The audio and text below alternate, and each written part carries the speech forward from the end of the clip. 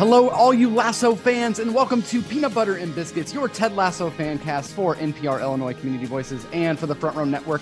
I'm your host today, Craig, joined by my wonderful and lovely co-host, Mr. Jeremy Geckner. How are you, sir? What it is, Lasso fans, we may never have Paris, but we definitely all have each other because we're here on Peanut Butter and Biscuits once again.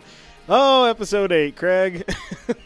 This is, I'm not going to lie, I'm going to put it up there right here. This is going to be a pretty emotional episode for me to get through. So just in advance of that, I want to let you know that. But we have a lot of reviews to get through in housekeeping before we decide to dive in. You know that we like to acknowledge, if you take the moment to go out there and review us on Apple, we want to make sure that you get your voice heard, and we are so grateful for people that do that. So let's dive into those really quickly, because then we've got a heck of a roller coaster of an episode to get into, buddy. But do you want to take the first review, or you want me to? I mean, I'll take the first one since it's like, you know, the shortest one. So thanks for giving me the option there. Steven G7 wrote a 5-star review, says fun and great companion pod, and then just simply barbecue sauce, thumbs up. So we always appreciate that. Barbecue sauce, everyone. Absolutely. And then Kel's in KY, so down in Kentucky, I'm guessing. Nice. A great companion pod for a great show. As someone with way too much hyper-focus, I can't just enjoy a show. I have to go and read everything and listen to podcasts as well. The opening theme of this podcast never fails to lift my spirits. Barbecue sauce, mentioned again. Hey. And the hosts are warm, funny, insightful. Just wanted to share some positivity and say thanks. And we love sharing a little bit of positivity with you. And we also would like to say thank you to you for leaving that review.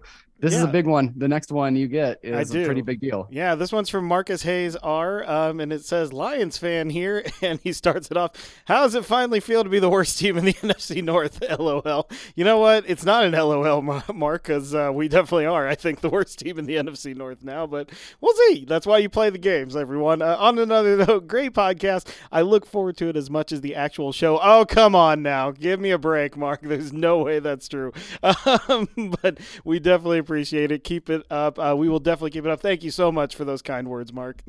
We did finally find that Lions fan, so I'm really excited about that. Yay! And then next one, we've got Marty Moo, which says the joy of Ted Lasso goes further. Jeremy and Craig are enthusiastic about this show as I am. I love how they share deep considerations about the show, points and nuances in their back and forth. Gems they uncover shine through and hit my heart. I love being able to relive another episode with their blow-by-blow recaps. Their convo extends the Ted Lasso joy for me. Thanks, guys. Thanks so much for writing that in. This is very heartwarming on an episode like this that we're going to review. And also a little intimidating, guys, but we love it anything all the same here.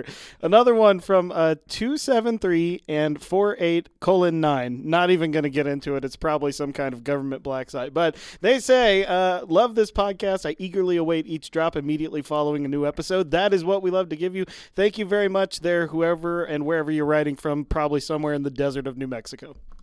This is one that I actually called out on our Facebook page a little bit earlier, which, by the way, I feel like I was attacked personally by Barbara in this episode about our Facebook page, but we'll get into that later.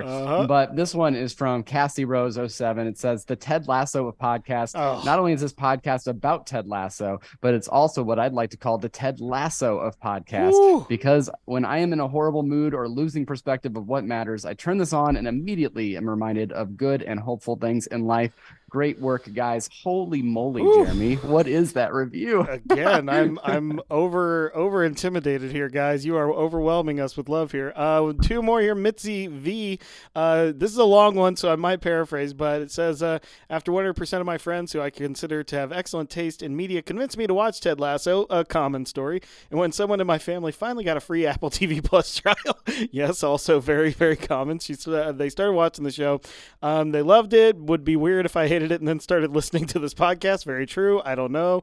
But she made the mistake of binge watching the first 2 seasons and then realized in real time that it's only weekly episodes. So apart from rewatching, she realized that she needed something to tide her over until the next episode is released. And she says basically that she found us, that it's just pure fun and joy and just the type of banter and water cooler analysis I wanted to listen to. I can hear my same excitement and giddiness watching the show in Jeremy and Craig's voices. I listen to this podcast on the drive to and from work. Since I only live 15 minutes from the office, I get to extend the whole feeling for a few days. It truly has made my ride in one of the worst cities to drive in. Thoroughly enjoyable. Thanks for brightening up my day. I look forward to my commute because of this podcast. Well, I mean, again, thank you very, very much. We are very appreciative of your appreciation. You got one more for us here, Craig. I know. Congratulations on saying you're going to paraphrase that and then not paraphrasing it at all. I paraphrased some of it. There's some sentences in the middle I didn't do verbatim.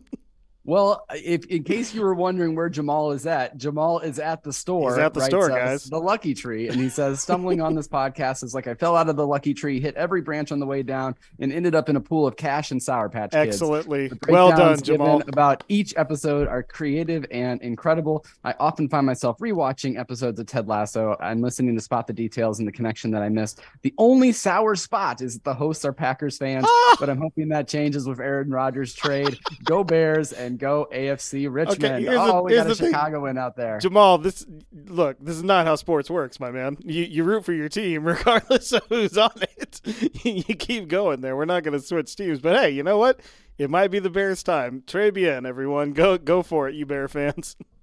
Just a quick note of gratitude here. I put it at the very end of the bonus episode. I hope you had a chance to listen to that, where Angie and Tori broke down the female perspective of Ted Lasso with me. I think it was great, and we talked a lot. I'm getting a lot of positive feedback. I'm getting a lot of, oh my God, we don't want Ted Becca talk. And so I think that it's hitting well. But I do want to just say that our downloads have been exploding these last couple of weeks. We've now landed in the top 5 at points in the Apple After Shows podcast. And guys, for people that have been doing this for 8 years, and we've never had that. I mean, just going to be completely honest with you, and it means so much to us, this community, and all of you that are involved in it. So just thank you from the bottom of our heart.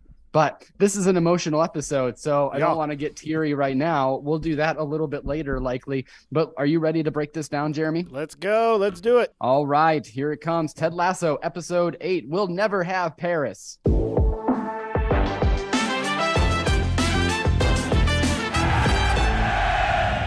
So, Jeremy, right away, you are correct on your assumption that Jamie Tart is going to be leading the way, because we do hear that Tart really is going on a tear. We get a little bit of sound from Arlo White that he's going to get a great pass over to Rojas, and they're going to end up winning a match. And then we actually go on a streak of 4 different wins. We get to see shots of Rebecca and Keely and Higgins watching the game in the owner's box. We get to see May being really happy because the Crown and Anchor is very full. And then we get to see a shot of Rupert being super pissed, which makes us all happy. And then we also get to see a clip of Soccer Saturday where they're talking about AFC Richmond going on this 4-game streak. And of course, George has to say that it's all just luck, right, Jeremy? Well, of course. I mean, everything that goes up must come down here. But you do have to also call out here, they're beaten. I tried to find all of them. So they beat Aston Villa first. Then I can't quite hear what Arlo White's saying, but I think he's saying they beat Southampton next. And then, of course, it breaks my heart here. They beat my Tottenham Hotspur, man. Like, that's not cool. They beat my team. But then again, in real life, everyone, go and watch Tottenham's last game, because they pulled a real life Ted Lasso season 1, episode 10 in their last game against Liverpool, and it was terrible. I know who else is also going to be mad about that, because Tottenham was something that was called out by Mark Shapiro in our predictions episode, that Tottenham was going to have a good showing against AFC Richmond sometime this season. And maybe it's looking like that might not be the case. Definitely, I guess they still have some matches left to play. Definitely not here. But then their last one was, of course, an away game against Everton, who they beat in season 1, finally, for the first time in a while. So, you know, 2 really top of the table teams there in Tottenham and Aston Villa. Both of them are currently 6 and 7 in the real Premier League standing. So this is working, man. Total football is working. We get this at the end of Soccer Saturday, this line that no one should be happier than Ted Lasso. And of course, we pan over then to a melancholy Ted Lasso, who is with Michelle and Dr. Jacob, who really wants Ted to call him Jake, but I think for purposes of this podcast, I'm going to continue to call him Dr. Jacob throughout this episode, because I am on Team Ted when it comes to this relationship. But of course, those two are visiting because they're going to be going on this sort of romantic getaway, which there is a surprise location. It was going to be the English countryside, but Michelle mentions to Ted later on in the scene that Dr. Jacob is in fact taking her to Paris as well. So Ted says that it's nice to re-meet Dr. Jacob. He also is told to call him Jake by Dr. Jacob at that point. Michelle and Ted go back and forth with some of these really cute analogies. You can kind of see almost that this might have been part of how their relationship was structured in the past before we got to really know them. And then Jake just seems kind of out of the loop when they're talking about those analogies back and forth. Henry comes up and wants some more money for the Oz pinball machine. There's no place like home, right? Just Right. saying. Nothing is an accident in this show. But Ted reaches into his pocket, and what falls out but a green matchbook? A green matchbook. The Ted Becca people riot. They all start rioting. So many screams and so many cheers potentially right there. May then tells them that it can actually be played without coins because Dr. Jacob also didn't have money. And this is where Michelle tells them that they're going to Paris.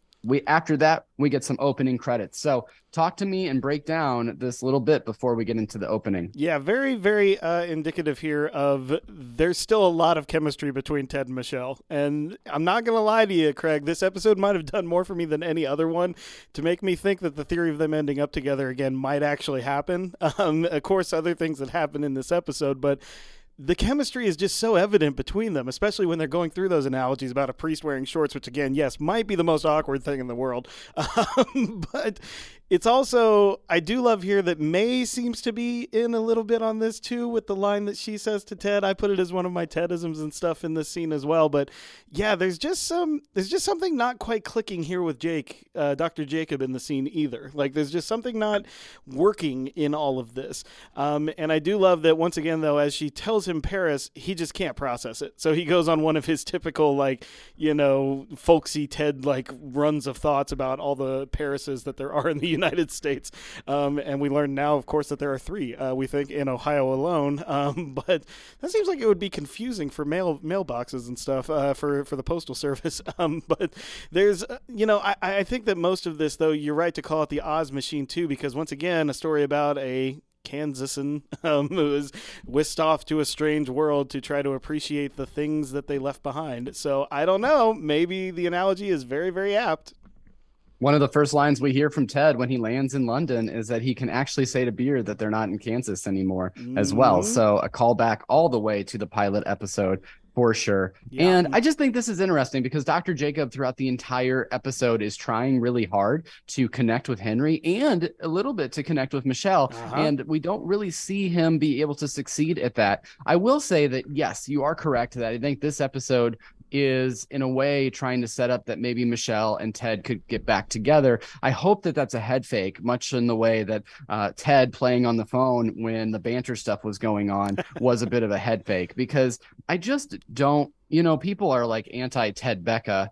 I really think that we aren't in a position where Michelle and Ted make a whole lot of sense. And maybe that's just because of again, current life circumstances, whatever the case may be, but it's just not something that I'm necessarily clamoring for. Well, and if they are going to get back together, we're kind of missing some context, aren't we? Because we can infer from things that we've seen in past seasons that one of the reasons why Michelle didn't want to be with him anymore is because of his brush everything away, everything's going to be all right, positive attitude, and that, you know, that couldn't just be sustained and everything.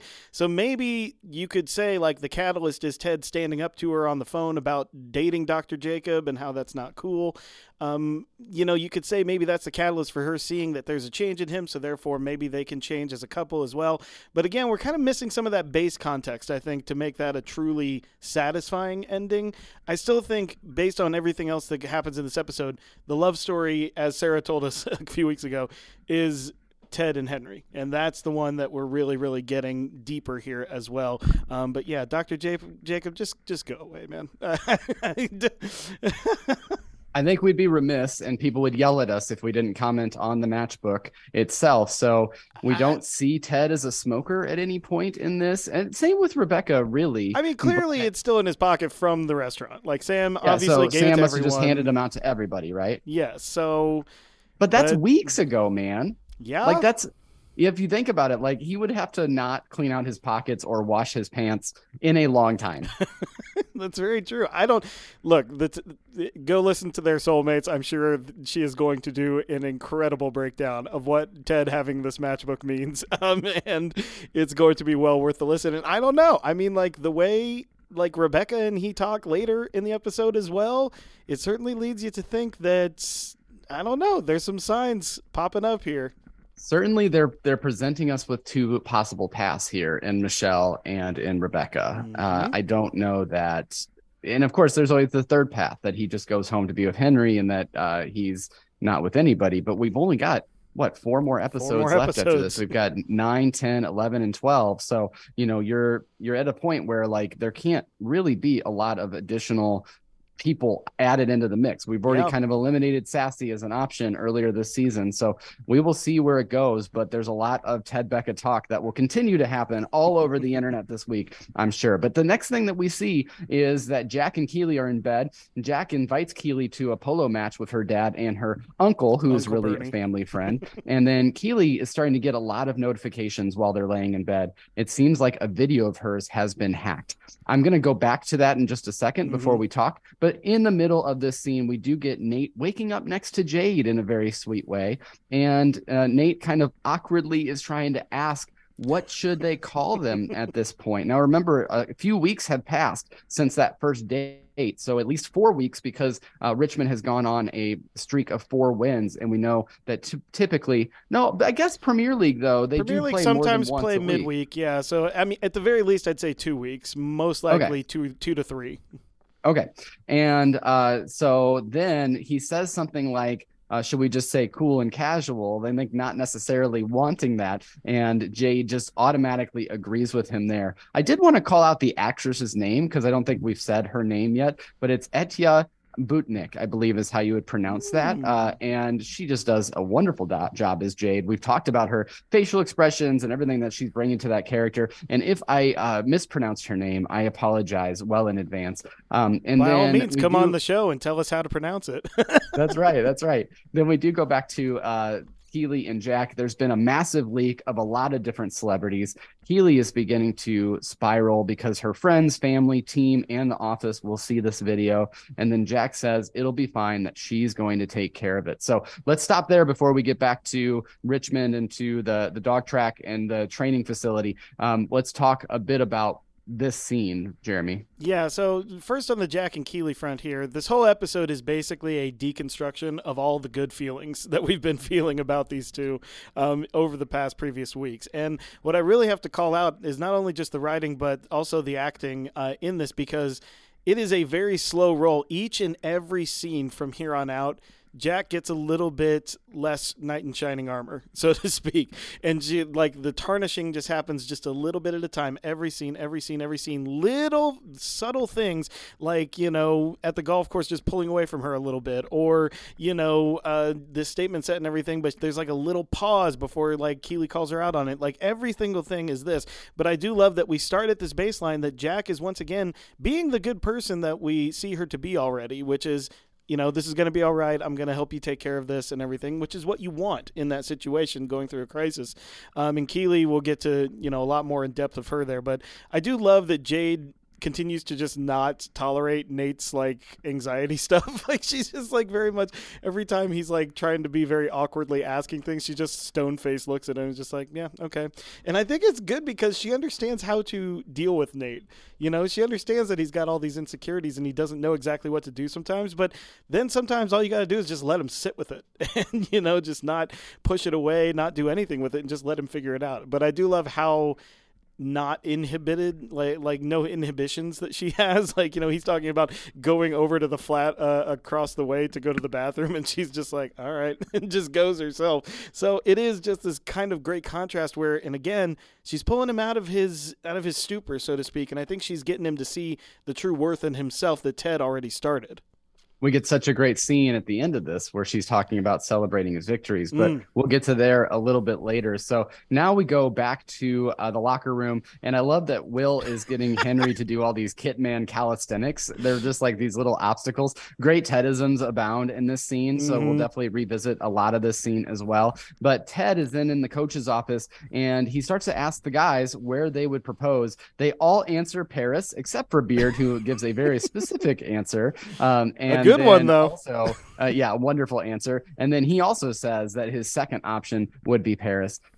Ted thinks that Dr. Jacob is going to propose to Michelle because they're in Paris. And then Roy asks if he wants to talk about it. And then in the largest letters I possibly could on my notes, I say, Trent is a diamond dog. Yes, he is. It's happened. Woo! Trent Krim, diamond dog, not the Independent anymore. Trent Krim, comma, Diamond Dog. Diamond Dog. Excellent. Sure. There's your new shirt idea, Patrick. Yes, absolutely. I love Leslie running into the room for the Diamond Dogs. It's fantastic. Jeremy Swift does an amazing job of running through the locker room. And then it's funny because Leslie also asks if Dr. Jacob had asked Ted's permission, and Ted gives this great line about being her ex-husband and not her current father. Father. Yeah. Oh, and then Ted says that he knows he's going to propose because he's taken her to Paris. And then all of them, to a person, give Ted grief because they say that he doesn't really know that people can go to Paris for all sorts of reasons, kind of foreshadowing a conversation he's going to have with Rebecca a little bit later on as well. But Jeremy, talk to me. This is one of the only times we've seen the Diamond Dogs this entire season. Yeah, and of course we're going to see the Aldi brand version of that later in this episode. The Love Hounds? I was trying to get what Nick was saying there. I'm pretty sure it's the Love Hounds? And it's it's excruciating.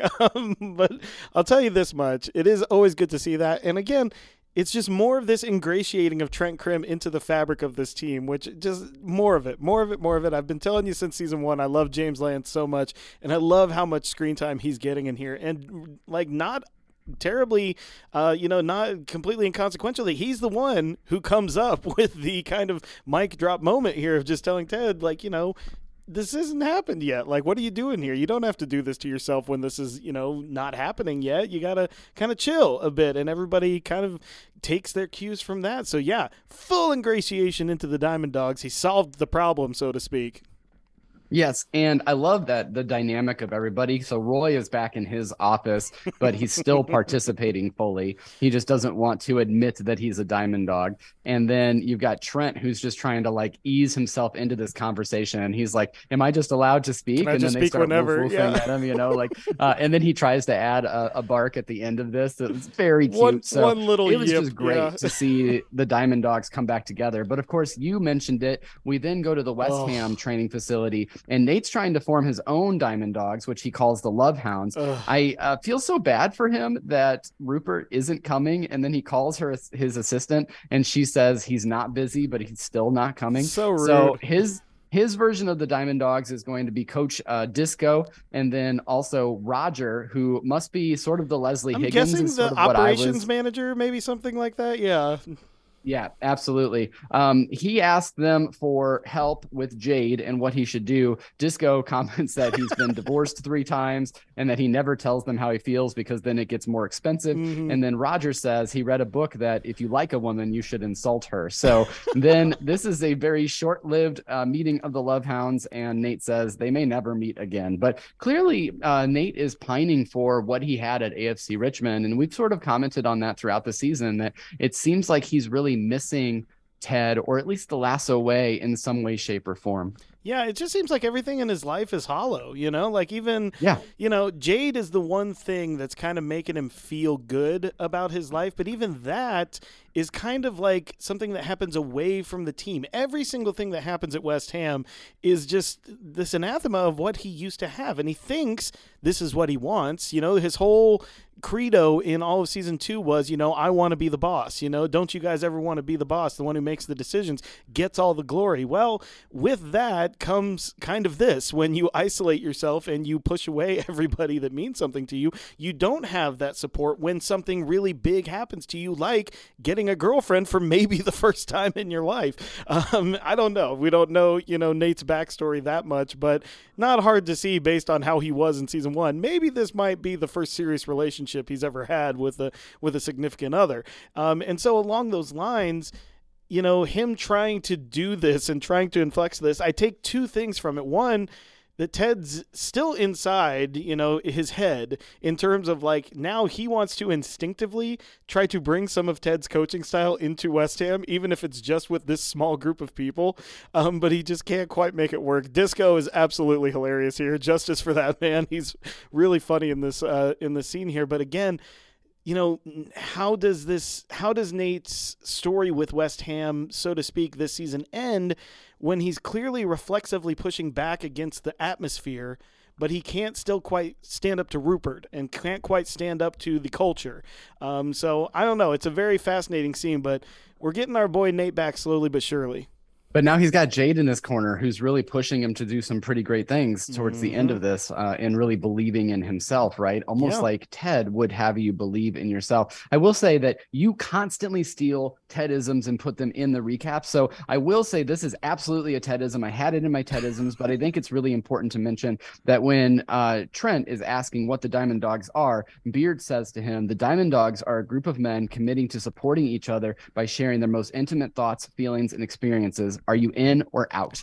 Is what he says to Trent. And of course, then Trent says that he's in. But that's exactly what you're saying that Nate's looking for, that he doesn't have at West Ham. He doesn't have that ability just to like kind of have that group of people that he wants to make sure that he's able to share those experiences or get some advice on what's going on in his life. Think about it this way as well. Like, what is Roger's first line in this scene? Am I in trouble? And then once Disco comes in there and they're both sitting, he says, are we both in trouble? And then as he's leaving, he says, are we in trouble now? Like, there's just this culture of fear around this team. And especially, I'm sure that's what Nate and Rupert have made since the beginning. And now that Nate's trying to change it, there's kind of this structure in place that you can't quite bust through. And so that's what's making him all melancholy.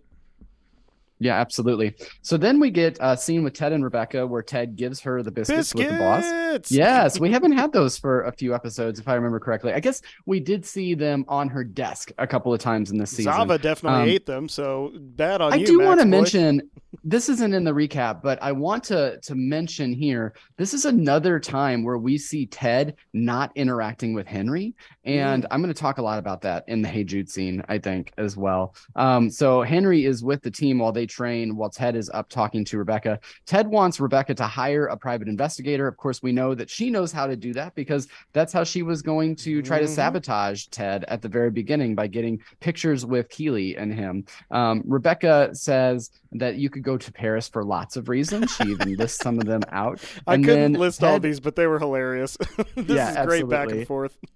And then Ted asks where her and Rupert got engaged. She wouldn't answer that. Checkmate. Ted then says that he just needs to know what's going on with Michelle and Dr. Jacob. And then Rebecca does agree to help. And then Ted, in what is like one of the saddest moments for me of the season, gives the tree just the slightest high five on the way out the door. Man. And it's so sad. I want to get through the Keeley stuff with Barbara before we go into the locker room, which I think is a huge pivotal scene. Maybe not for the episode, but for the series as a whole. And so Keeley's given a statement to read by Barbara. It's very legalese and basically assigns all of the blame directly onto Keeley for the leak. And Jack wants her to post it on all of her social medias, except for maybe Facebook, but that might be a Tedism later. And Keeley then has tears in her eyes as she leaves the office. So let's talk about those two scenes, the private investigator scene and also the Keeley scene, before we get back into the locker room and have a great scene amongst the entire team. Yeah, this is fun stuff. I'll start with Barbara here and Keeley, just because, again, little bit of cracks. The cracking is starting to happen here. Jack sends her this really legalese statement that is, oh man, I shouldn't have done this. It's basically a shame statement. And yeah, in certain ways we've seen in the world that these sort of do work in deflecting the blame off, but what do they do to the person themselves? I will admit, I've never thought about that kind of a thing. What does it mean to the person making the statement? And of course we get better with that later. But my question there was like, what is Barbara's feelings here? You know, like, do you think that she's starting to like feel things a little deeper for Keely? Like she's really starting to like her, and that she kind of knows what this statement means when it's coming from Jack, especially with the two of them in a relationship? Absolutely. And I think, like we see that a little bit in a previous episode where she starts to talk about like going to in the tube on her pajamas so she can get into the office. Like we didn't see that type of personal contact between the two of them. And it's because she's starting to respect Keely more as well, because Keely's business is doing well. I mean, that scene that I just referenced, it starts off by saying Barbara comes in and says that they have a problem. And then she goes, oh, maybe actually we don't have a problem. I'm just used to saying that. Yeah. And so I do think that she's starting to really feel for Keely. And I mean, I would think that you would feel for someone that is put in this position. I read a book a while ago, and actually it's one that I am teaching a first year seminar this upcoming year, and I'm going to be assigning it to the students because I think even though it's a slightly out of date, it's really pretty good look at social media and sort of that impact in society. And it's called So You've Been Publicly Shamed. It's by John Ronson. And it is really just a very interesting take at not necessarily people that have been canceled. I guess in a way you could say that, but it's more people that have made mistakes in their public life or have done some missteps, and how that follows you, and how the internet is really a permanent place, and sort of following up with these people later, and the people that had to issue these types of statements. And I hate this statement for so many reasons. It is not Keely's fault that this was leaked. And she says that later to Jack. In fact, that is going to be our major fight towards the end of this episode. But this statement is trying to assess all this blame on Keely for something that she sent to a partner. We later find out who is Jamie. And, it's just one of those things that I hated the statement through and through. And I hate that Jack tried to defend this statement by saying, oh, it was just a legal thing.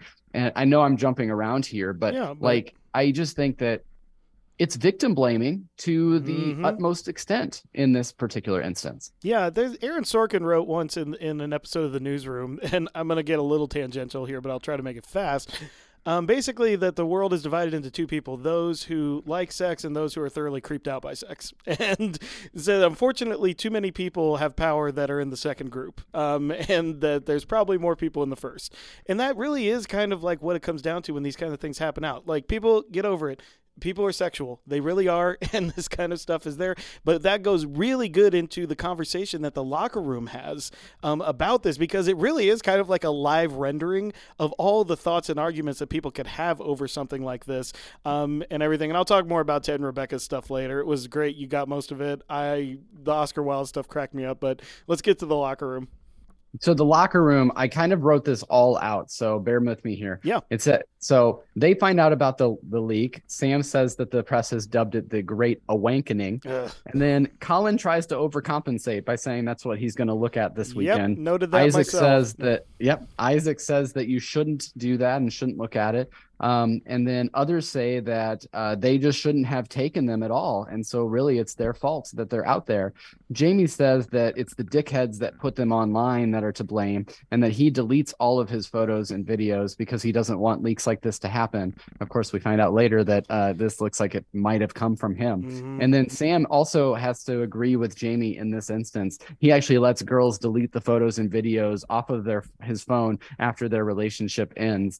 Colin then asks, if you take a photo, isn't that something that you own at that point, or someone sends you a photo? And then Jan Moss mentions that copyright law is a bit murky there. Danny says it's about what's right, and he makes a killer Les Mis. Great Les Mis, musical theater forever, everyone. Absolutely. Colin asks if he should delete all of his memories then. So really, Colin is becoming the person that's sort of defending the fact that these photos were at least still on some machine that could then be hacked. There's awkward questions about different photos that exist out there. Oh, man. But Sam says that Keely was one of the women, and then Roy starts to look really distraught. Isaac, and actually Roy ends up leaving the room. Isaac says it's time to pull out their phones and delete all photos and videos because They are all footballers, pro footballers, and they could be subject to some kind of hack like this. And Mm-hmm. then Jamie is, I put this in there. Jamie, this is a physical thing. It's not something that's spoken, but Jamie looks over at Will's phone while he's deleting the photos and he looks really surprised by Yeah. the photos that Will has. I love that. Colin gets caught by Isaac at this point outside of the locker room. And we were wondering how his team might find out or who might quote unquote out him. And it looks like at least Isaac McAdoo now knows. It's interesting because Isaac gives this facial expression that almost seems negative, but then he gives a slight nod to Colin and then he walks away, almost like he's still just processing the information. So I know that that's only one scene and we've got a lot to get through here, buddy, but I feel like this is more of a comment on society at large. This is the type of scene you put into a show because you want people to have these discussions and to think about this type of a topic. So what was your thought on the locker room? Yeah, again, just amazing writing. Really, really good in terms of like how they structure all of these things, because the conversation flows very naturally from one argument to the next, and it ultimately ends up with,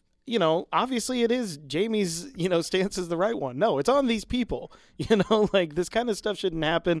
And, I don't know, like, you can't really regulate the internet nowadays anyway. So, how do you stop this kind of stuff from happening? That's why it is a complex question, isn't it? It's just like, yeah, it is the fault of the people who steal it and put it online, but there's no mechanism to just like erase these things from the internet. There's no way to do that. So is it smart to delete these things or to not have them as well? It's a complex question. It definitely is not the fault of anybody who does this kind of stuff. These are private things. These are meant for privacy, and that's how they should stay. But yeah, I do love, though, that in this scene, the tone in the room really shifts when Sam says that Keeley was one of the ones hacked. And what I love about this is that you would think a typical thing in the past of a locker room, it would be like like, oh, we know that person, we got to do this. They literally it becomes very real to them all of a sudden.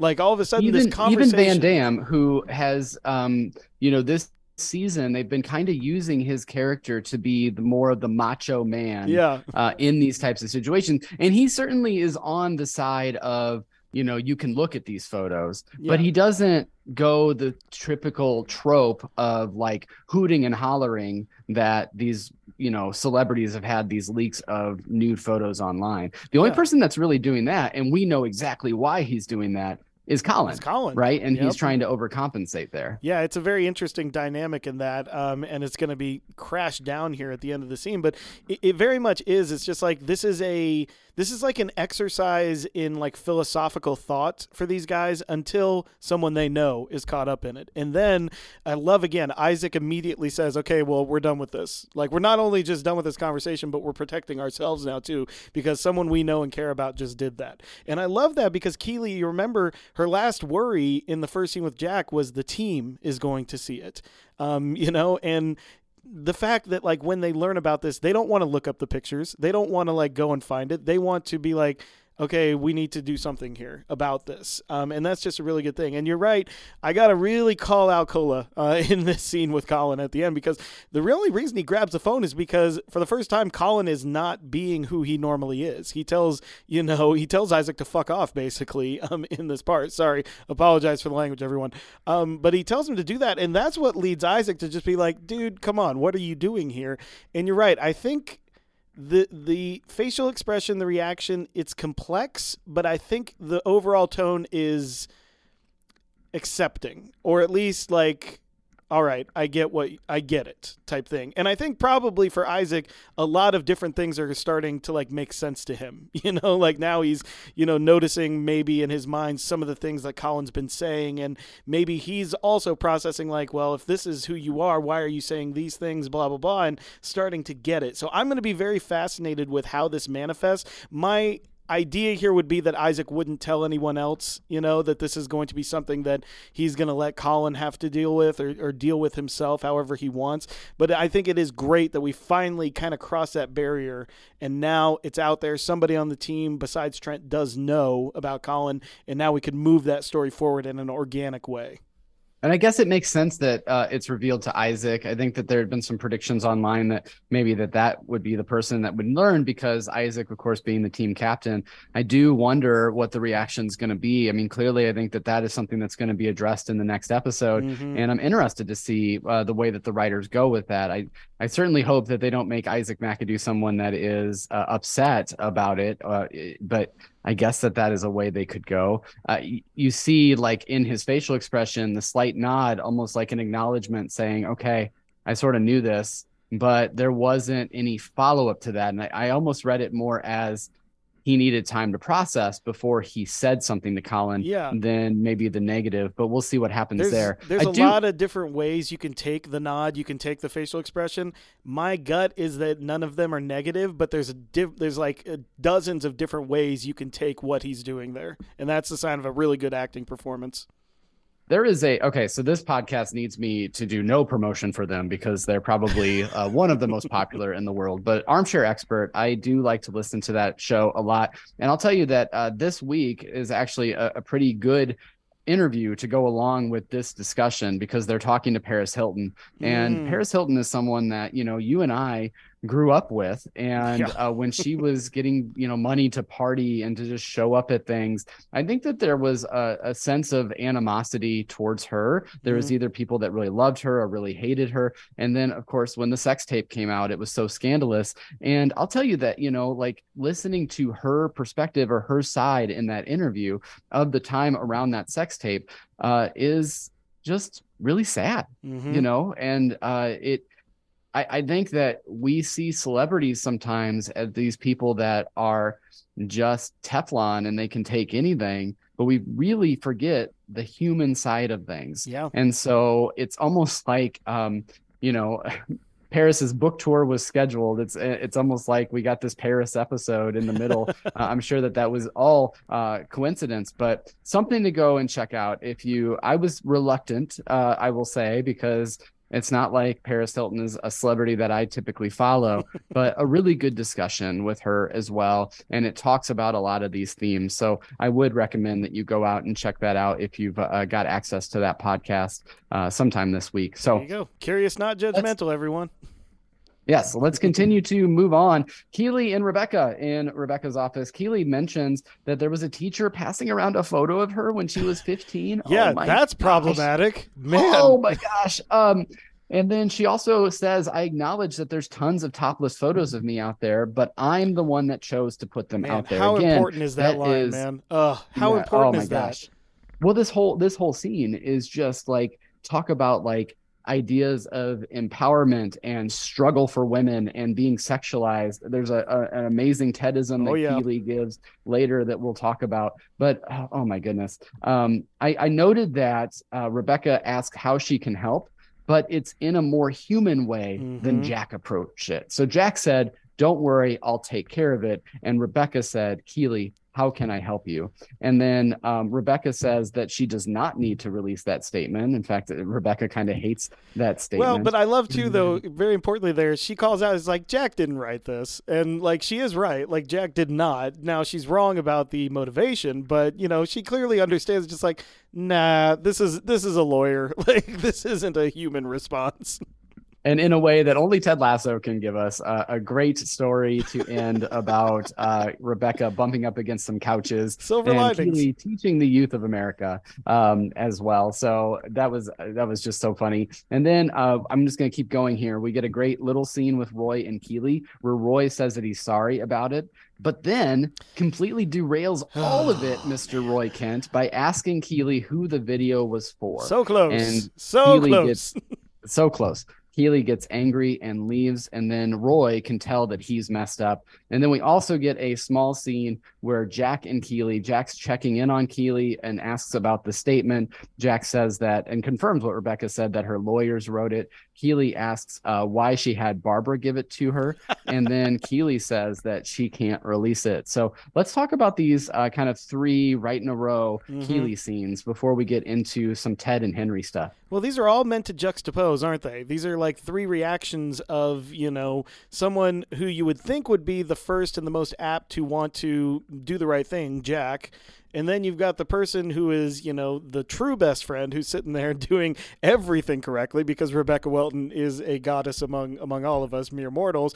And then you've got Roy, who, despite wanting to be supportive, also still, Greg, cannot get past his own insecurities. He cannot get past his insecurity here because he needs to know if this was for him or for someone else. He obviously knows it wasn't for him. So now he's like, okay, who was it for? His probably next question, if he had his druthers, would be, when was it sent? Blah, blah, blah, blah, blah. Like he still is feeling this like just massive insecurity. And like, even though he wants to do the right thing, he wants to be there for her, he cannot get over that hurdle of his own mind, which is just staggering. And again, this is really where, when we get back to Jack, that we see the covering of her ass, which is going to continue in the next couple of scenes too. And again, the subtleties of what she really thinks are really starting to bleed through little by little by little on this. But yet she still does arrive at the right place by basically supporting Keeley not wanting to release this statement. But Rebecca is just perfect. She is literally just perfect, telling Keeley to, tell Jack what you feel and let her surprise you, give her the chance to surprise you. And I had it listed as my Tedism, but I'm just going to say it here because I want to. How amazingly heartwarming and important was it that as Keeley like just falls into Rebecca's arms, Rebecca just so lovingly says to her, "I've got you." And it's just like that killed me, crushed me emotionally. It's just, these two are literally still perfect. Absolutely perfect. They are, you would hope that you have a friend like Rebecca Welton in this moment to just be able to grab you in their arms and just say, I've got you. It was just such a beautiful moment. I had it in my Tedisms too, but I will allow it. I just needed to say it now. Yeah. Just incredible. So now we get another few scenes. The trio adventures. Yay. Yay. So Ted is reading to Henry. Henry mentioned something about having the most air miles of anyone in his school. Great Ted line. asks about the kid that he had been bullying, and Henry actually says that they're going to start a band together and that Henry wants to play the drums. And then Ted mentions that Dave Grohl started to learn the drums by playing on pillows, something that might be referenced a little bit later on. Everyone. Well. Yeah, a little foreshadowing there. Ted asks about Dr. Jacob or Jake and if he's around at TV time or if he reads to him at night. And then he mentions to him that Dr. Jacob or Jake seems to make his mom happy, and that's what's important. But then Henry falls asleep kind of mid-answer, and I thought it was telling that the writers gave Ted a beat to say, come on, man, as in, don't ask your kid about your ex-wife's new romantic partner. It's just not fair. And so I think that was Ted sort of being disappointed in himself as well. Yeah. We do get go ahead. Oh, no. The only thing I want to call out here, he's actually reading a book, The Breakfast Club Adventures, by professional footballer Marcus Rashford, who is one of the better young players, English young players, and I believe one of the ones who was like kind of dealing with the stuff after the 2020 UEFA Championships when England lost to Italy. I think he was one of those players. Correct me if I'm wrong, anybody out there. Yeah. But I just, I'm told that his books are absolutely fantastic, and he's one of the best philanthropist, activist football players in the world. So just wanted to call that out there. But yeah, that scene is call out. So I can't good. Wait for the Coach Beard's book club episode. There you all go. About it. Yes, I want to hear the Breakfast Club Adventures on there. Absolutely. Nate then wakes up without Jade, but they text back and forth. They are going to get breakfast together. And then we get Keeley and Jack getting breakfast. Jack tells Keeley that she canceled the polo match. I think there's some subtext there that Jack doesn't want to be seen with Keeley at the polo match. Yep. And then after the leak is out there, it just seems like Jack really is thinking about herself in this instance, much more than she's thinking about with Keeley. But she does say that she'll go out and have fun with her, but does mention something about keeping on the hat. And I know that was supposed to be sort of a fun play on words or a joke, because she tells him, she tells her to take everything else off. But that hat was kind of covering Keeley's face as well. know. And Oh so I man. took it to be something like she still wants Keely to be a bit hidden. And we see that a little bit later on when they're playing mini golf. But let's go ahead and jump into the scene we've been kind of waiting for a while because we saw it in the teaser. We get Beard, Ted, and Henry trying to figure out what they want to do with their day. Beard mentions there's a Jack the Ripper immersive experience where you get chased 6 hours. at one point. 6 hours. And then he tries to, kind of belittle all the touristy trap things that they could do. But Henry just says he wants to go see a game. He wants to go see a match. And the only match that's in town happens to be a West Ham match. Mm-hmm. So when they get there, Henry is just screaming his little head off, trying to get Nate's attention. And Nate barely acknowledges him in the crowd. And then we do get that little scene with Keely and Jack playing mini golf. Jack calls Keely a friend to her old uni friend, Alyssa. And then we get back to the end of the match because it's a very brief scene that Ted, Beard, and Henry are at the West Ham match. And this is where Rupert texts Nate that it's okay. Ted will never be allowed there again. Yeah. Nate starts to say that it's no big deal. And he actually thought it was funny, but then he deletes that text to Rupert and just says, good, thanks. Mm-hmm. So this is that's a few scenes. I know we went through a little bit quickly there, but we're about to get to a pretty important scene. So I wanted to. My favorite scene of the whole season so far. I'm not going to lie to you guys. The next one coming up. But a few things here. Keely's outfit is most definitely the play on Pretty Woman. It's almost exactly the dress that Julia Roberts wears to the polo match in Pretty Woman. So very, very interesting dichotomy there of, rich person with, sort of shamed persona next to them. One you would say is less caring about that, and one is sort of caring about that. But you're right. The cracks are starting to get really bigger, especially when she introduces her as her friend and then completely blows it off after the friend leaves. She's just like, okay, let's keep going here. And it's just like, okay, you see where this is going. And yeah, the West Ham stuff is great because I kind of described Nate's face here as shocked but happy, especially because I don't know, like Craig, in my mind, I think that Henry might have known that there was only a West Ham game going on today. Because I don't know that he knew that. I don't know, but I get the sense that he really, really just wanted to see Nate. He was asking about Nate at the beginning of the season. He's asking about all this stuff. And I think he knows instinctively that Nate is still on his father's mind as well. And so I think he's trying to sort of parent trap this type of thing together here. And so I think he might have known maybe a little bit that there was a West Ham game and that's the one he wanted to go to try and kind of spur something along here. And it certainly seems like it awakened something in Nate to see them there and just to see them, waving and not having an agenda, just saying hi, I would agree with you that I don't know that he knew enough about the Premier League schedule to know that West Ham would be in around that day. But I will say that I think it's very clear that he is a Nate fan. And I mean, even Ted going as far as buying the kit for the match. And, they got some pretty good seats with that Premier League money that Ted's getting paid, right? He makes at least six figures, guys. I mean, if the pay scale is anything close, at least. If anything is close to what managers get paid in the Premier League, he's got to be making at least six figures.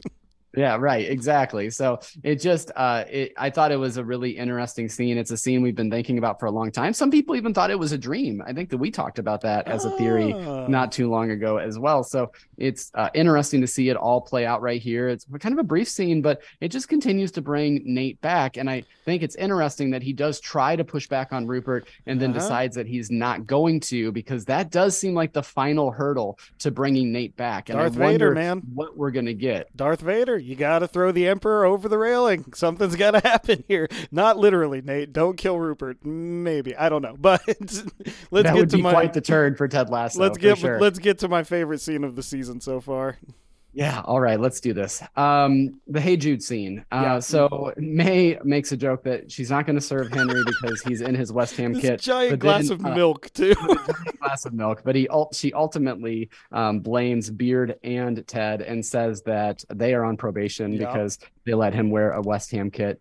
Rebecca texts Ted and said that she has an update and that Ted walks away again from Henry and goes to call. Rebecca and Ted talk about Paris, and Henry is asked by Beard if he likes the Beatles because there's an artist that's playing Hey Jude, and why he likes the Beatles. Mm. And he says because his dad does. Ugh. Beard explains that the song Hey Jude was written well, he doesn't go into as much detail here, but it's written by Paul McCartney basically for John Lennon's son after John left his wife for Yoko Ono. Mm-hmm. And Beard talks about Henry's parents and basically says things like that they're going to get through this and that they love him and that he can take a sad song and make it better as well. Ted is asked by Rebecca if she ever took him to Paris, and Ted said that he thought that he would have more time with her, and that's where we get our episode title from. We'll never have Paris. Rebecca says that who cares if they end up engaged? More colorful way, but yes, that's basically it. She says that in a little more colorful manner. yes, she does. And then she says that while his relationship with Michelle is now over, his relationship with Henry is ongoing. So he needs to focus on that and go sing Hey Jude with his son. And so then Ted goes back and joins. And so here's where things are at. Okay. So I have done my best to not talk about what's going on in my life too much on this show, but it's hard for me to not take this scene and be able to comment on kind of my current situation. At the moment, I'm getting ready to move into a new house. Actually, the next time that you hear this podcast, I'll be in a new home, and my life is good right now. My life is good, and I have overcome a lot of struggles. Ted Lasso has actually helped, especially with moving through proceedings and everything. But when it comes to a divorce, you're thinking about the most important thing in that is your child. And it's almost like this scene hit this week for me in a way that was like, because if there's anything that I could do right now, it would be to try to jump into his brain and just see what he's thinking and what he has going on. And here is Ted's best friend basically sitting his son down and saying that you can take a sad song and you can make it better. You can brighten this, that your future is going to be happy. And man, it just hit in a way that I immediately felt emotional about. And yeah, man, it just even watching it back again, it's a scene that it's hard to not feel so personally invested in. And the acting that Brendan does, I mean, is incredible. And I commented that Ted seems so far removed from Henry because I think in this episode, he kind of loses sight of really what's important. And it takes Rebecca to tell him, go and sing with your son. That's what matters. Don't worry about your ex-wife. Go and sing with your son. That's what matters. So anyway, man, that was a lot to watch. And just honestly, thank you to the writers. Gosh, who knows who's listening out there, but this scene, it's what I needed. It's what I needed to hear because that's what keeps me up at night. That's what worries me is what's going on inside that little brain. And this helped. Yeah. I mean, I'd be remiss if I said I wasn't thinking about you while I was watching this. I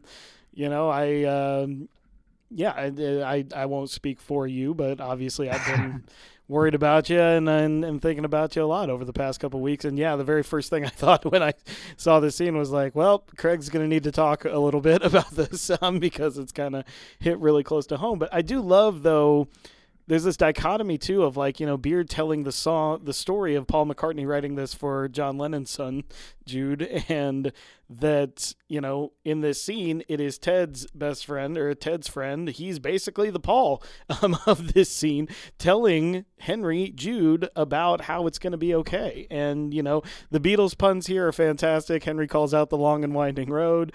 Ted calls out the song Yesterday.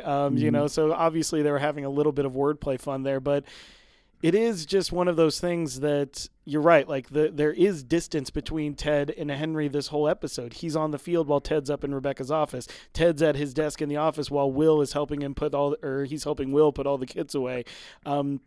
It is a lot of distance there, and we do call out, like, what, this is an even episode, so what, this is Mel's? Melissa. This is Mel's episode. Yep. There are, like, in the midst of this conversation between Henry and Beard, she keeps putting these long shots of looking at Ted on the bench so far away from him, and that is deliberate. You're right, that is deliberate, trying to say, like, you're missing this celebration, because I love that Beard calls out, oh, the best part of this song, boom, hits right at the bridge, which is, of course, the best part of the song, because it never doesn't get a ton of people singing, which they do. And that's kind of where, like, the release of this scene comes from. We are dealing with a lot of heavy emotions here, a lot of heavy emotions from a lot of different characters, not only just Ted and Henry, but Beard too, having to sit there and feel like he can't do much for it, and, wanting to do more, but feeling like he can't, but gives that advice, and then we just get this cathartic release of singing that bridge to Hey Jude, and the joy that can exude. And it is kind of,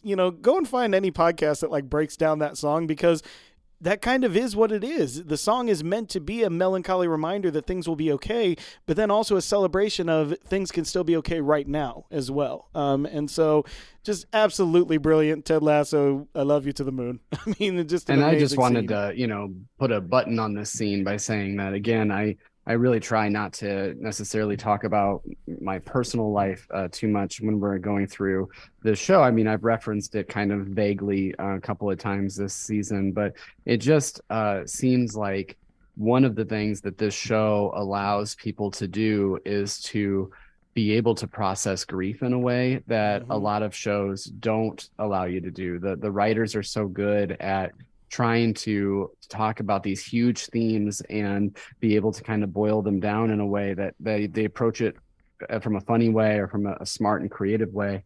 And it does allow for a lot of people to see themselves or to have some kind of experience that goes with it. And so I think that it would be that I would have been remiss if I didn't at least talk about how much of an impact this particular scene had on me as I watched it. But let's go ahead and get back to the episode. We've got a few more scenes to talk about about here. To drop, man. Yeah, absolutely. Jack has a toned down version of the statement the next time that we see her with Keeley. Keeley thought that Jack would just take down the video when she said that she would take care of it. Jack explains that it's the internet and that she can't do that, but it does it's a bad look for her, and she actually uses the word porno when describing it to Keeley. And so Jack and Keeley continue to fight. Jack really victim blames Keeley for making the video. Keeley rightfully says, I don't regret making the video, and that she would do it again.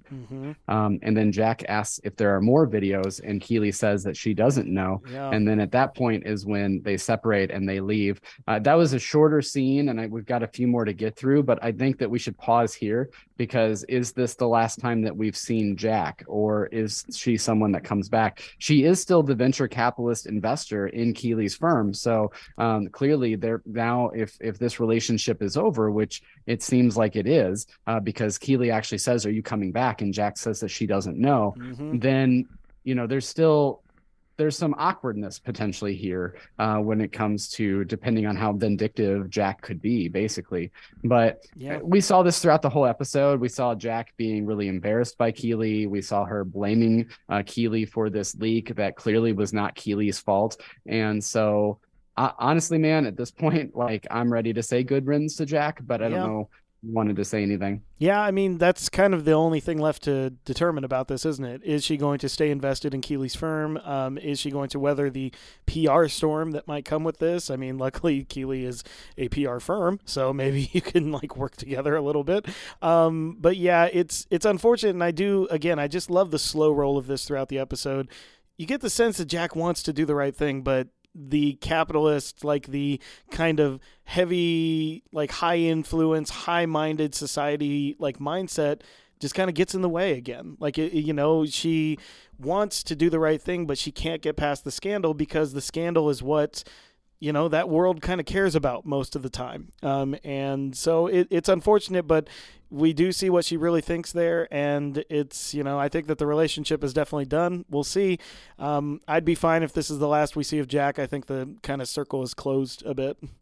Yeah, I would agree there. We do get 3 final scenes here, pivotal scenes in some relationships that we might see in the last 4 episodes. So Nate and Jade go first. Jade asks if he's going to celebrate his win. And then basically Nate says he's got to move on to the next one. And then a great line that will become a Tedism. I think Jade's first Tedism, for me at least, a little bit later. But we see that Nate is actually looking at an article of Ted being at the match. And so he's not thinking about the next match. He's absolutely thinking about Ted being at the previous match. So he kind of contradicts himself almost immediately.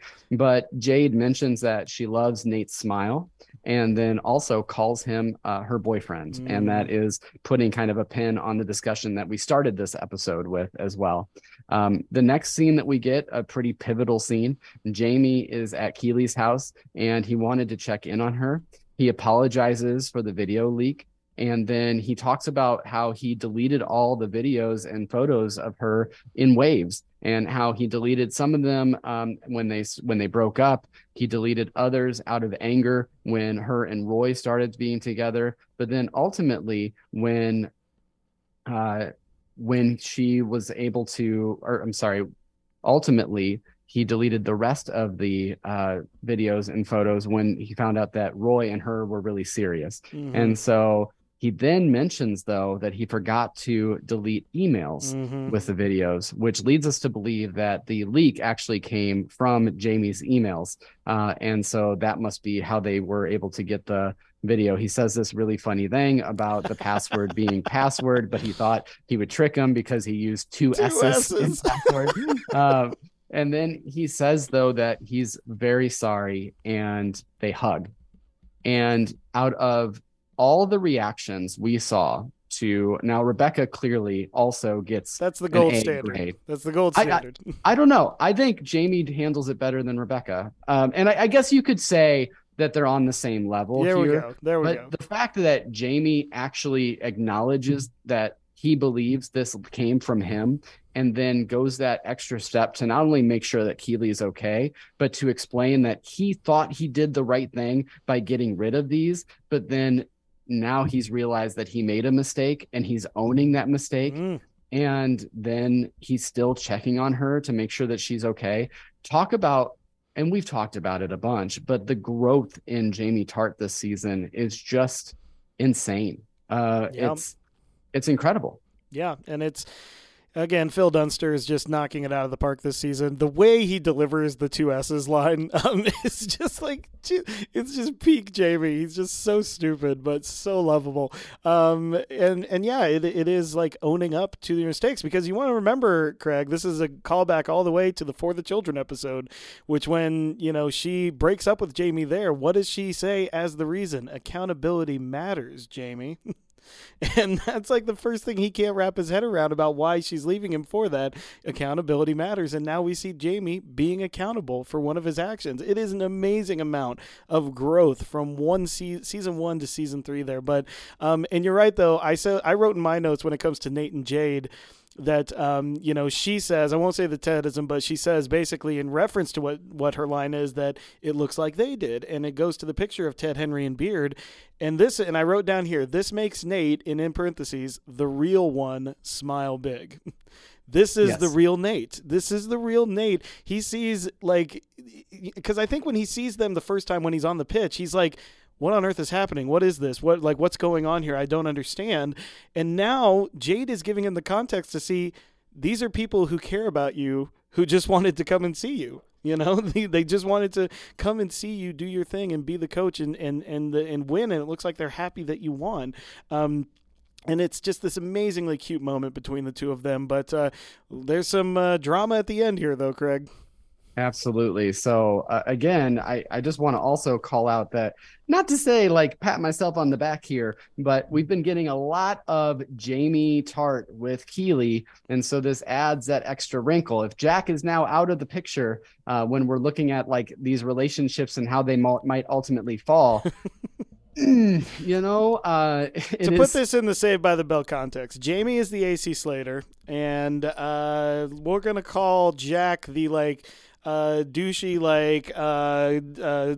sand club manager that Kelly dates for like 3 episodes in that Malibu Sand season. There you go, everyone. And Roy is still your Zach Morris, Roy right? is still Zach Morris, though not as awful of a human being as Zach Morris is. Everybody go watch the YouTube series Zach Morris is Trash, and that's all. That's all I've got.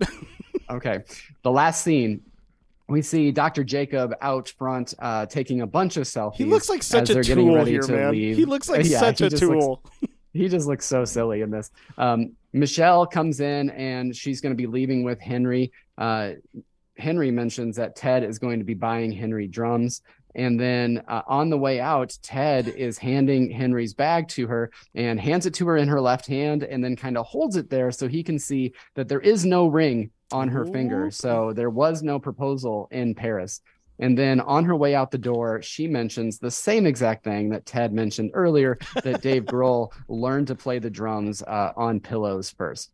Henry and Michelle then kind of blow off Dr. Jacob, particularly Henry when he's getting into the car. And then Michelle kind of in her own way sort of blows him off as well. Yeah. But she looks back at Ted up in the window and then waves. And then as Ted walks away from the window to end our episode, he is looking quite perplexed at himself. Yeah. So there's a lot here. This will certainly tie with that episode 4 ending where Michelle gives a little bit of a smile. I think people will start to speculate whether or not there is a budding relationship or rekindling of a relationship really here between the two of them. But what are your thoughts as we end this episode? Yeah, I put in here in my notes, like Ted waves from the window. It appears something has once again shifted, but he can't quite put his finger on it. And that's how I kind of feel as the viewer too. Like clearly something has happened here. Some dynamic has shifted, some dynamic has changed, but I don't know if it's in the exact way that we think. You know, like if this is a reconciliation story, they're going to have to do a little bit more ground covering in these last 4 episodes. But I don't know. It still feels like the story of Ted is not back to Michelle. It's back to Henry to me.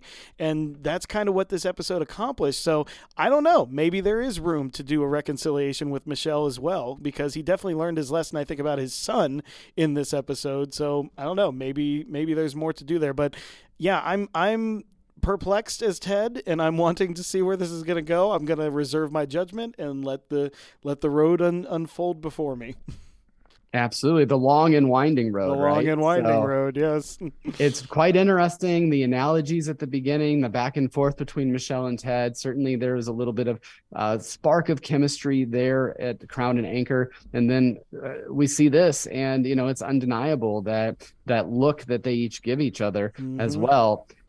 Man, I don't know where this show is going to take us in the last 4 episodes, but I think we're in for a ride. There is one last thing before Tedisms, and I'll just say this really quick because classic films and everything. We'll never have Paris. This is a play off of a line from, I think, the best movie ever made, Casablanca, where, of course, the main character, Rick, tells his long-lost love, Elsa, will always have Paris, in regard to a scene at the very end where he lets her leave, where he does an unselfish thing by giving her and her new love his plane ticket. And look, I know spoilers, but it's a 70-year-old movie, guys. Okay, so, but it's one of those things where, the whole point is about letting go.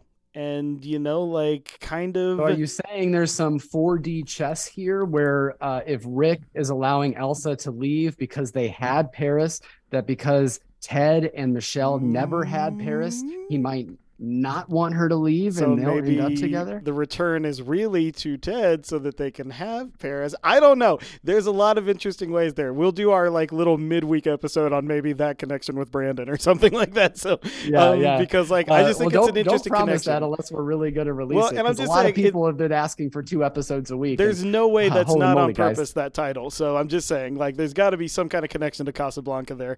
I'm going to spend the rest of the week looking for it. All right, sounds good. But now it's time to invite our third buddy onto the show, Mr. Larry Smith.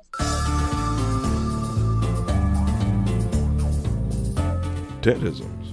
For each week, we share biscuits of truth. Tedisms. Okay, Woohoo! Jer, I'm hosting this thing, so you get the honor of going first with your first Tedism. Well, I mean, it's got to be the very first one that we hear. So when he's talking about Henry visiting, I'll take face-to-face time over FaceTime anytime. I was hoping you were going to say that. That was absolutely my first one as well. It's just classic vintage Ted Lasso, little play on words there for sure. Perfect. My second one was from May. She said, "Nothing's impossible." Nothing is impossible. In that same scene. So I liked that a lot too. I also in this scene I just called out when he's going on his multiple Parises. When she says Paris, Paris, and he goes, the default Paris. Of course, the default Paris, man.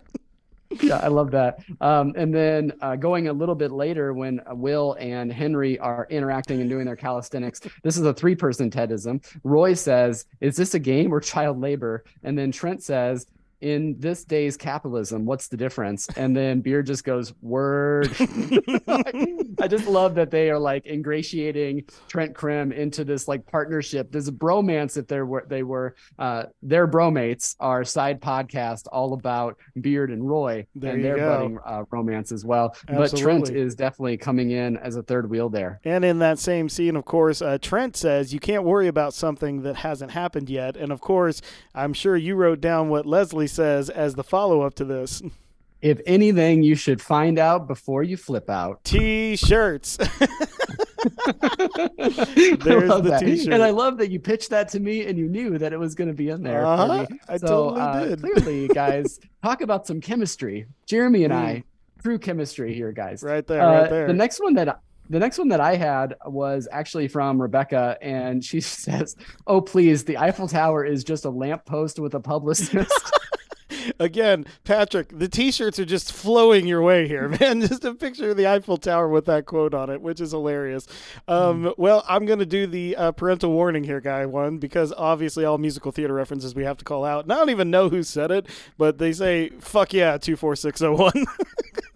Yeah, absolutely. I love that. And then I do have to talk briefly. I don't know if I support this Tedism because I'm an old man who still uses Facebook as my primary means of social media.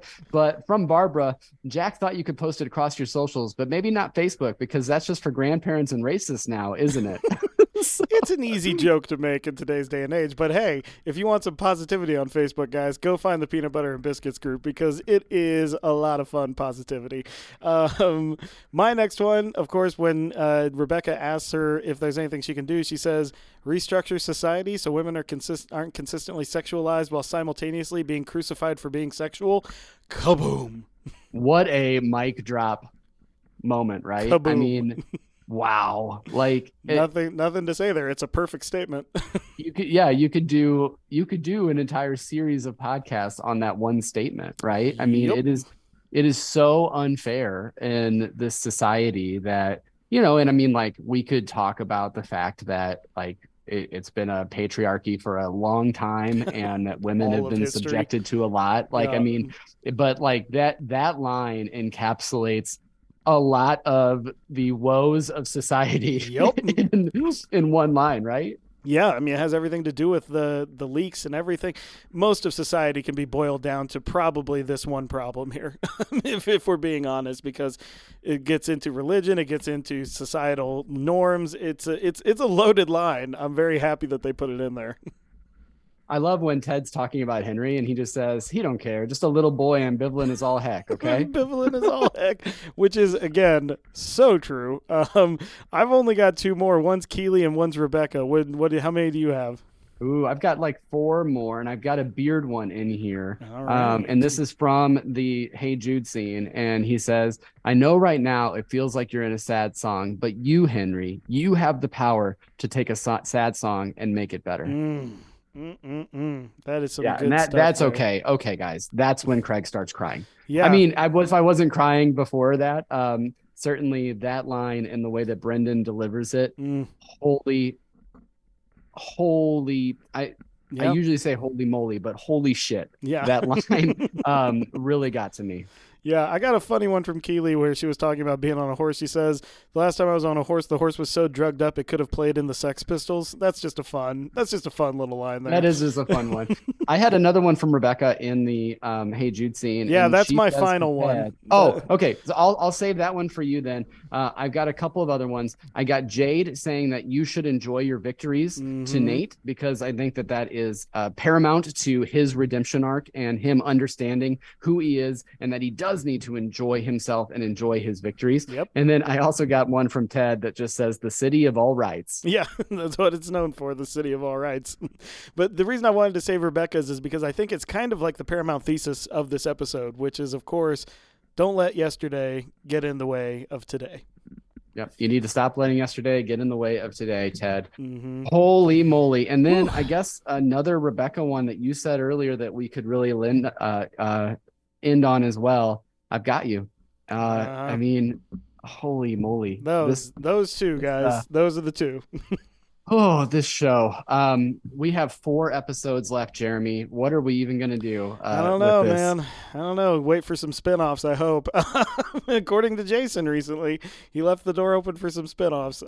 But yeah, I think it's crescendoing to a good place here. The team is finally starting to gel. We don't need to see that because we need to see the relationships and stuff. But I think at least 2 of these last 4 episodes need to be kind of a big match type of thing. I think we need one more game with West Ham maybe to kind of establish who's going to play for the overall cup. And then, I mean, this has to end with Richmond versus Man City for the Premier League championship. I mean, it has to. Yeah, absolutely. I think we've got a lot left here in the last 4-ish hours, 4 weeks, guys. Whatever these run times are going to end up being, but I am excited to see where it goes from here. And you know that we'll continue to cover it. So follow along with us on PBBFRN on Twitter, also Peanut Butter Biscuit Time on Instagram. But because I am neither a grandparent or a racist, I will ask you, Barbara, to please still join our Facebook page, Peanut Butter and Biscuits, because it's at least 700 members strong, and everybody is just so positive in there and just posting kind of about the show, but also about life. And it's just so affirming to be in that group. And just thank you again to the listeners for your continued support. You know, I let you in a little bit on my life this episode, and I only feel comfortable doing that because of you as listeners. And so I really do appreciate that, and I appreciate the continued support. But Jeremy, any final thoughts before we get out of here? Just in the words of our favorite coach, everyone, to all of you listeners, all of you who have made this so much fun, mercy buckets. Mercy buckets. All right, so for Peanut Butter and Biscuits, I am Craig. I'm Jeremy. And as always, be a goldfish.